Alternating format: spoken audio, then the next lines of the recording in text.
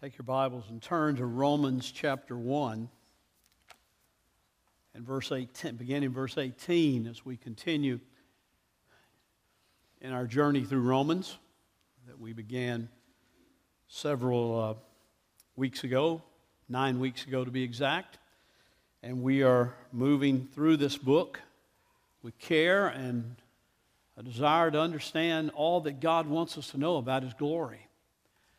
We don't want to miss that as we look at Romans, that Paul's greatest desire in everything he talks about, even in talking about wrath, Paul's greatest desire is that we see the glory of God. We see Him at work. We see His promises being fulfilled.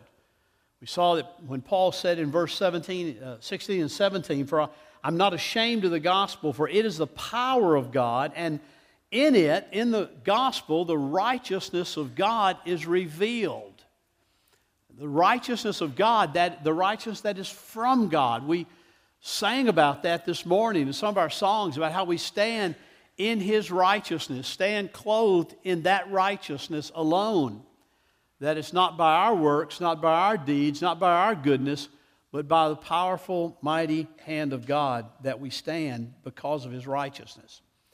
Listen to the word as I read, beginning in verse 18 and going through verse 23. We looked at verse 18 in depth last week, but we'll read it for context. "For the wrath of God is revealed from heaven against all ungodliness and unrighteousness of men, who by their unrighteousness suppress the truth. For what can be known about God is plain to them, because God has shown it to them. For His invisible attributes, namely His eternal power and divine nature, have been clearly perceived ever since the creation of the world in the things that have been made, so that they are without excuse. For although they knew God, they did not honor Him as God or give thanks to Him, but they became futile in their thinking, and their foolish hearts were darkened. Claiming to be wise, they became fools and exchanged the glory of the immortal God for images resembling mortal man and the birds and the animals and creeping things." Let's pray together.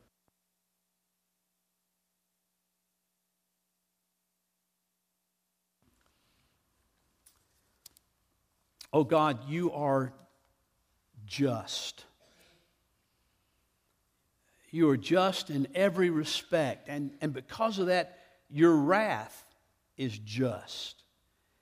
Even though we don't like to hear about that or think about that or even contemplate it at all, there is something deep down inside all of us that wants to rub You out of existence, and so that we can be our own gods and live life as our own gods in our own way.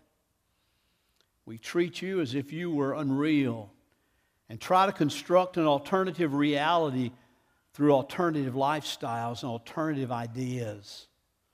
And the root of it all is a radical defiance of Your authority over us. Oh God, Your wrath is just. But dear Lord, You are also merciful. Even as we sang about this morning, Your mercy is more than our sin. Even though our sins, they are many, Your mercy is more. You're merciful even to just alert us as to Your wrath, so that we may bow before You and receive Your pardon. Lord, we do bow before You right now. We affirm that You are real. We affirm Your rightful sovereignty over us. Lord, let our life be a demonstration, not a denial of Your reality. Oh God, let us show forth Your truth and who we are in the world around us. Father, we pray this in the holy name of Christ Jesus our Lord. Amen and amen. Last week when we looked at verse 18, we saw in that the reality of God's wrath. Paul makes clear, he said, his wrath is being poured out, being revealed, if you will, from heaven against all ungodliness and all unrighteousness of men who try to suppress the truth through their unrighteousness and through their ungodliness. We saw that ungodliness is really the attitude that man has toward God. Trying to live as though he doesn't exist. Trying to live, if you will, whether a radical atheism or not, but with a practical atheism. A life that says, if he does exist, it doesn't mean anything to me. It doesn't have any effect on my life. It's an atheism that says, I am my own captain. I'm my own controller of my destiny.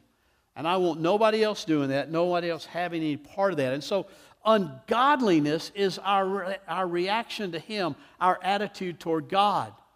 Unrighteousness is our horizontal attitudes, our attitudes toward one another.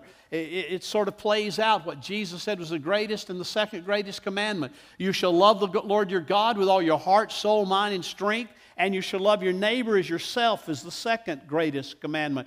And so in Paul saying this, he's saying, listen, mankind fails to follow through on the two greatest commandments, to love God and to love one another. To love God and to show grace and honor to one another. So Paul says, I want you to understand this wrath is absolutely real. And it's being revealed even now in our culture and in the world around us, which we'll talk about in a few weeks how that is. But I think Paul is anticipating something here. Paul is anticipating somebody saying, but Paul, wait a minute, you know, man is really not all that bad. As a matter of fact, I think man is basically good. Man has his good side. He does his good deeds. And furthermore, what about those who, you're preaching Christ, what about those who have never heard about Christ? How do they stand under the wrath of God? How can it be justified? How can it be a righteous wrath if they've never heard of Christ, they've never been able to have even an opportunity to believe on Him? What is it, Paul, that is righteous, and what is it that is just about this wrath of God that is being revealed? And so Paul goes a step further. And in verses 19 through 23, basically, he's dealing with not only is the wrath of God real, but he's showing that it's also deserved. That it's deserved to all mankind. It's deserved to the religious Jew in his day. It's deserved by the religious man or woman in our day. And it's deserved by the pagan who's never heard or never believed anything at all. And he's going to take those section by section, the pagan first, then the moralist, and then the religionist, and he's going to show throughout this section in chapter 1 why each one of those is really deserving of the wrath of God. Paul in this passage here is really kind of laying out his case. He's doing it's kind of crafting a discourse here, almost like a legal brief or a legal discourse to show that man is deserving of what God is showing. He says, here's why. He said, because in verse 19, what can be known about God is plain to them because God has shown it to them. Paul there is basically paralleling what the psalmist said in Psalm 19. He's basically paralleling there the idea that the heavens are declaring the glory of God. He's saying no one is without excuse because God has demonstrated, God has shown Himself, and has made it known through all that He's created. You remember Psalm 19, don't you? Those first 6 verses dealing with what we would call general revelation. The psalmist says, the heavens declare the glory of God. And the sky above proclaims His handiwork. Day to day pours out speech, and night to night reveals knowledge. There is no speech, nor are there words whose voice is not heard. Their measuring line goes throughout all the earth, and their words to the end of the earth. In them He has set a tent for the sun, which comes out like a bridegroom leaving his chamber, and like a strong man runs its course with joy. Its rising is from the end of the heavens, and its circuit to the end of them, and there is nothing hidden from its heat. The psalmist and Paul make clear that God has been, since the very creation of the world, revealing Himself. He's been showing His invisible attributes. He's been showing His power. He's been showing that He is a creative God and a creator God in everything that you see. The symmetry of the earth, the beauty of the earth, all reflect that, all point to that, all say God is real, God exists, and because of who He is and how He has shown Himself, He's worthy of our praise. He's worthy of worship. And so you have to ask the question, I think Paul is anticipating this question here, well, if that's true, and it is true, but if that's true, Paul, then why don't all men pursue God? Why don't all men seek after Him? If God has been revealing Himself from the very beginning of creation, from the time He spoke things into existence, said, let there be light, and there was light, and separated the waters from the land, and created animals and plants, and created man, and all that there is. If God has been revealing Himself as being real and powerful in all of that, then why is it that man just really doesn't pursue Him of his own initiative? Matter of fact, later in this book, in chapter 3, Paul's going to say no one seeks after God. No one pursues Him of their own initiative. No one just wakes up one morning and says, hey, I think I'm going to go out and see if I can't find God. No, God's been revealing Himself. He's been showing Himself. He's made known to us His attributes. But mankind has rejected that. The whole creation, it seems, Paul says, because Paul is saying, because of their evil hearts, because of their unrighteousness and their ungodliness, man basically says, I don't want to believe. I don't want to believe there's a God. I don't want to put any trust in God. I just want to do things my own way. And they're perfectly content to say, science can't prove God, and so why should I believe in something that science can't prove? I love what Greg Bahnsen, in a debate years ago, said to a gentleman named Austin. They were debating the existence of God. And the atheist in the debate thought that he had Bahnsen over a barrel, thought he really had him at the place where he wanted him to be. And Bahnsen said this, let's imagine that a person comes in here tonight and he argues no air exists. Now, let's just imagine somebody came in here this morning and said, I don't believe in air. I don't believe air exists. But at the whole time, he continues to breathe the air while he makes his argument. Bahnsen says, now intellectually, atheists continue to breathe. They continue to use reason and draw scientific conclusions, which assumes an orderly universe, and to make moral judgments, which assumes absolute values. But the atheistic view of things would, in theory, make such breathing impossible. They are breathing God's air, all the time arguing against Him. Paul is saying that's what's taking place here.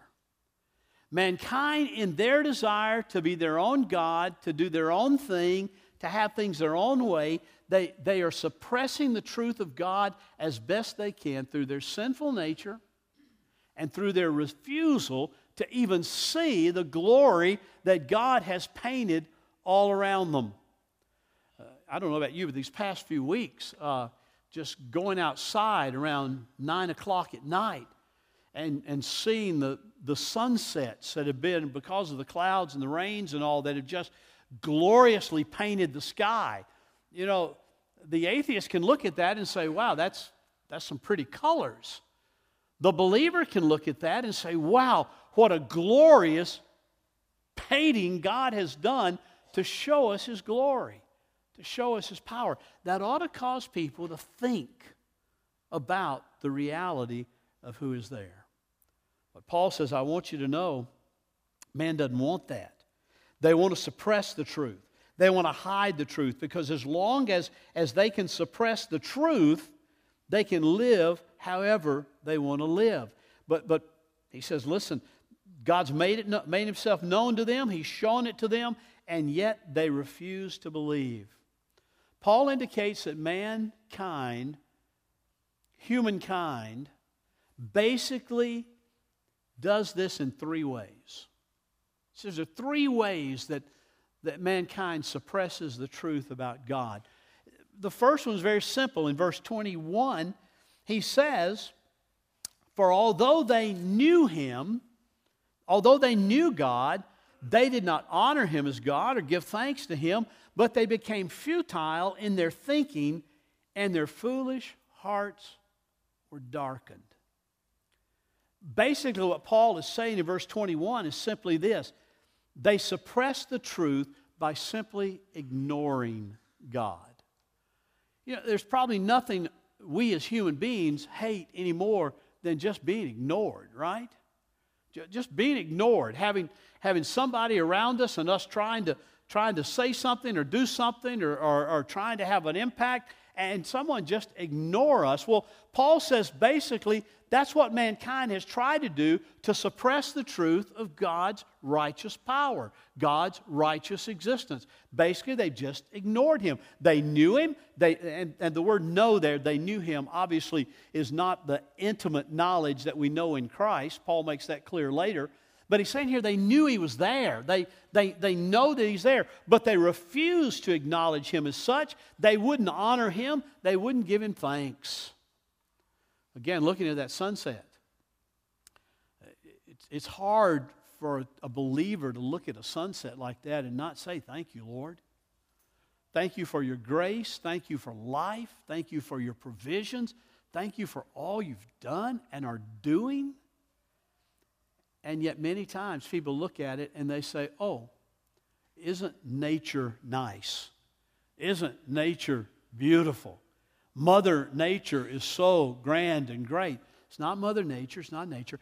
It's the creative reality of the true and the living God. Paul says they ignore Him. They just ignore that He even exists, and they will not give Him thanks. The second thing that Paul says about this is he says, after they've ignored Him, they really try to take His place. They try to get in His place. In verse 22, it says, "Professing to be wise, they became fools." Professing wisdom, they became fools.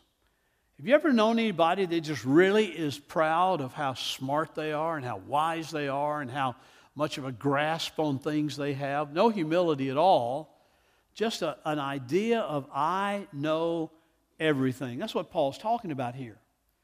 It says men and women who want to suppress the truth of God, they ignore that God is there, and then they try to get in His place by saying that I am wise. The Scripture is very clear that God alone is wise. That only in God can you obtain wisdom. James even went so far in his little epistle to say this. He said, if any of you lack wisdom, if any of you lack any wisdom at all, then ask of God, who is full of wisdom, and He will give it to you liberally. The whole concept of wisdom is wrapped up in God. Go to the Proverbs, and you find there that the beginning of wisdom is the fear of God. The beginning of knowledge is an understanding of God. Understand that the Scriptures make clear that if you want to draw near to Him, then you go to Him for wisdom. You go to Him for what He alone has. Our problem is we tend to think we have it all figured out. Our problem is we think we're smart enough to get through this life. We don't need God or anybody else. We'll do it ourselves. We'll take care of ourselves. And thus we put ourselves in God's place. Thus we try to become our own gods. He'll talk about that later. Or we put other things that are just inanimate objects, things he talks about here, mortal man, birds, animals, creeping things, all those kind of things. We try to put something else in His place. Excuse me. The third step on this downward spiral that Paul shows us here is found in verse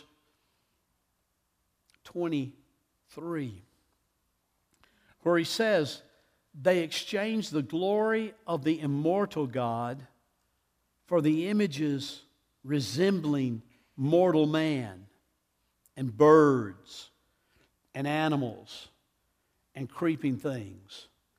In other words, they go from ignoring God to trying to be themselves in the place of God, to be their own God, to the point where they become idolaters.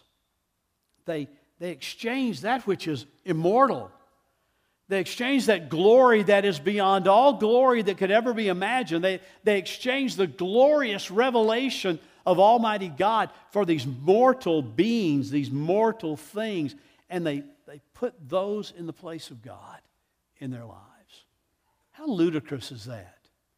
I mean, how deceived can man be? And you see this in the world around you every day. You see this everywhere you look. You want to see idolatry at its height? Just turn on your television set. You can see it in commercials. You can see it in TV programs. Go to your supermarket and stand in line for a minute and look at the tabloids and look at the magazines that are right there before you. It's nothing but idolatry. It's nothing but exalting other things above God and before God. Man and woman are intrinsically going to worship something or somebody. And the sad thing is that apart from the revelation of Jesus Christ, apart from the work of the Holy Spirit, they're going to worship themselves and worship idols. That's why I had Pastor Scott read that passage in our hearing of the Word this morning out of Isaiah, where Isaiah clearly lays out the truth. Oh, I lost my marker there.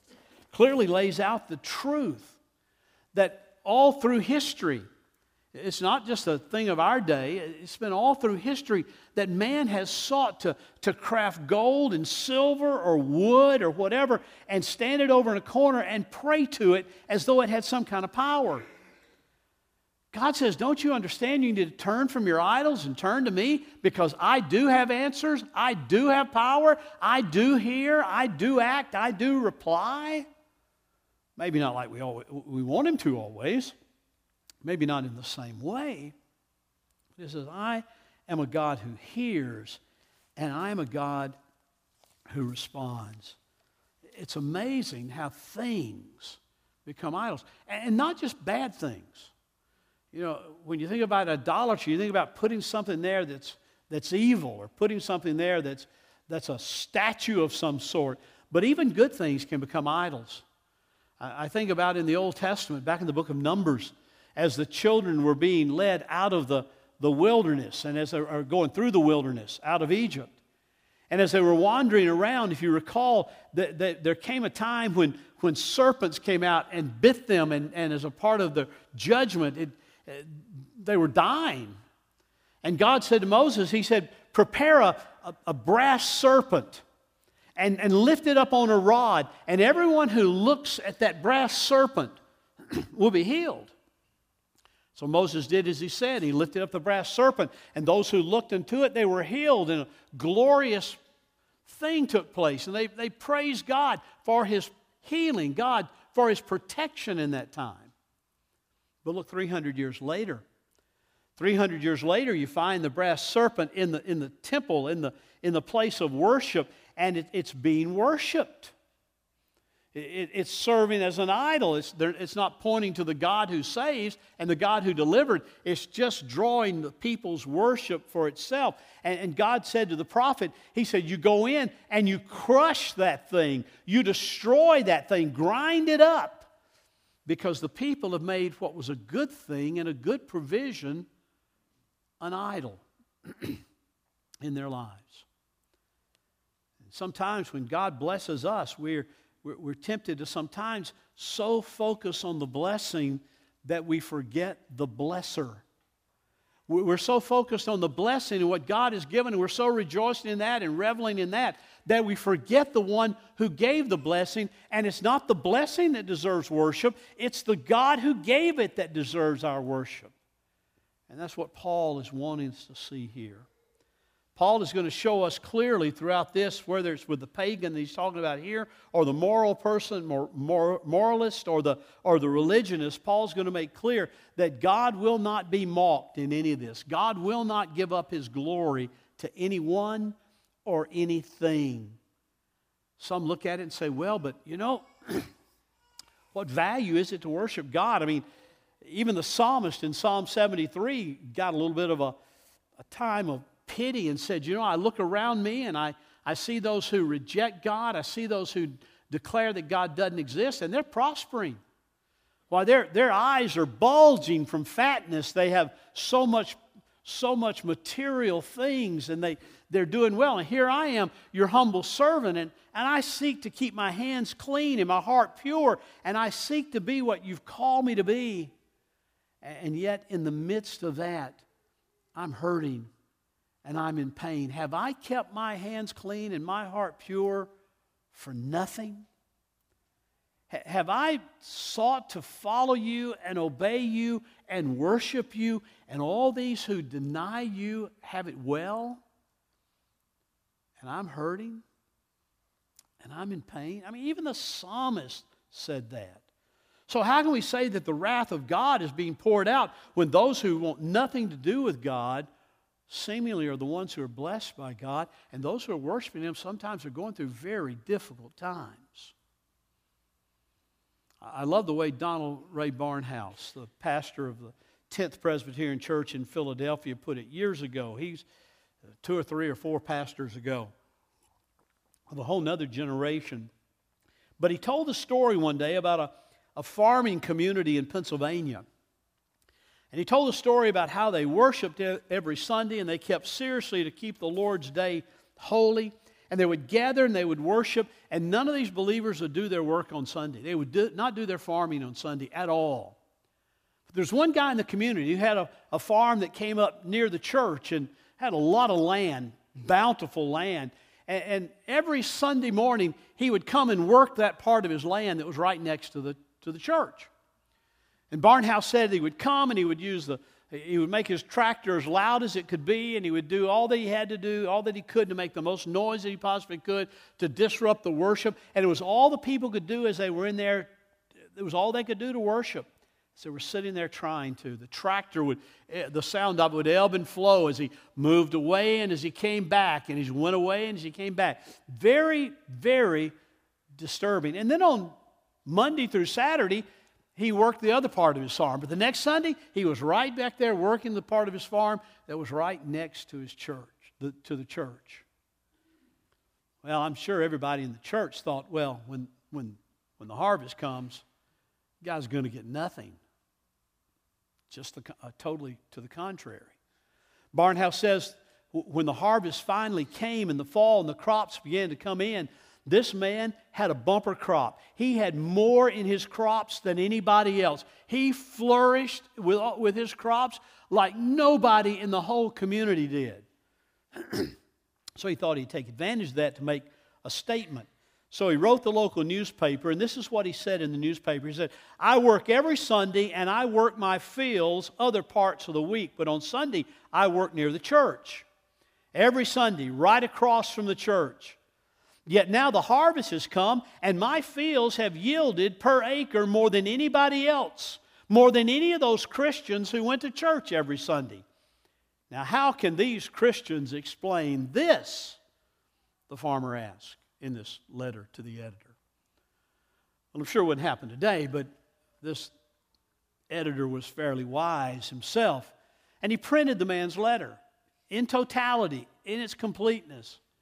And finally, at the end of it, this wise editor printed one little statement at the end of the letter. He added sort of an editorial footnote, and he simply wrote this: God does not settle His accounts in October. God doesn't settle His accounts in October. In other words, God doesn't operate on the same time frame that we do. He doesn't operate on our schedule, but rather on His own, that will bring Him the most glory and ultimately bring us the most good. Paul says, I want you to understand our culture, and we ought not be surprised by this. Our culture is constantly seeking to suppress the truth of God. They seek to do it by ignoring Him. They seek to do it by being their own gods, the determinant of their own what is right and wrong, and they seek to do it by idolatry, whether it's in material things or other people even their jobs. All of that idolatry, all of that self-centeredness, all of that ignoring God and His truth is an attempt to suppress the truth of God. You see it in our culture. You see it in our courts. You see it in our legislatures, our Congress. You see it all around us. People who say, I just really don't have time or a desire to even think about God. I've got too much money to make, too many things to do. And that's tragic. But let me tell you something more tragic. It's when you see it in the church. When you see it among those who say, we believe in Christ, we have trusted Christ, and yet they seek to suppress His truth. They seek to live for their own good, their own glory, their own pleasure, their own satisfaction, and they kind of give an acknowledgement of God in sort of a general sort of way, an acknowledgement to Christ, but basically they say, I do things my way. I'll go to church Sunday. But what I do Monday through Saturday is my own business. You see, that's part of the reason why the world looks at the church and says, so what's the big deal? Their lives Monday through Saturday are just like my life. Why do I need church? Why do I need God? Why do I need Christ? Because what Paul is talking about here demonstrates a genuine lack of faith. Genuine lack of really believing He is who He says He is. And desiring to live it for His glory. Those are hard words. Those are hard sometimes to hear and think about and let sink in. But Paul says, I want you to understand this one thing, this one truth, and it is truth. God will not be mocked.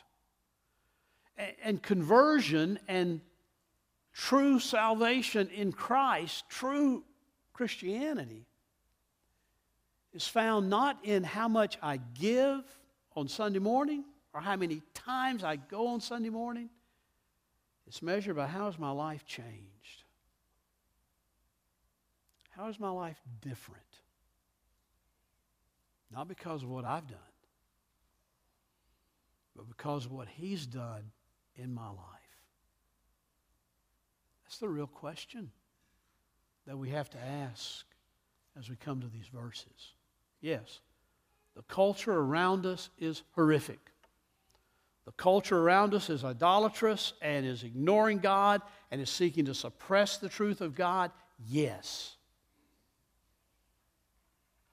But what are we doing? As we are called to be His ambassadors, His representatives, His truth tellers and truth livers out in the world in which we find ourselves every single day. Let's pray.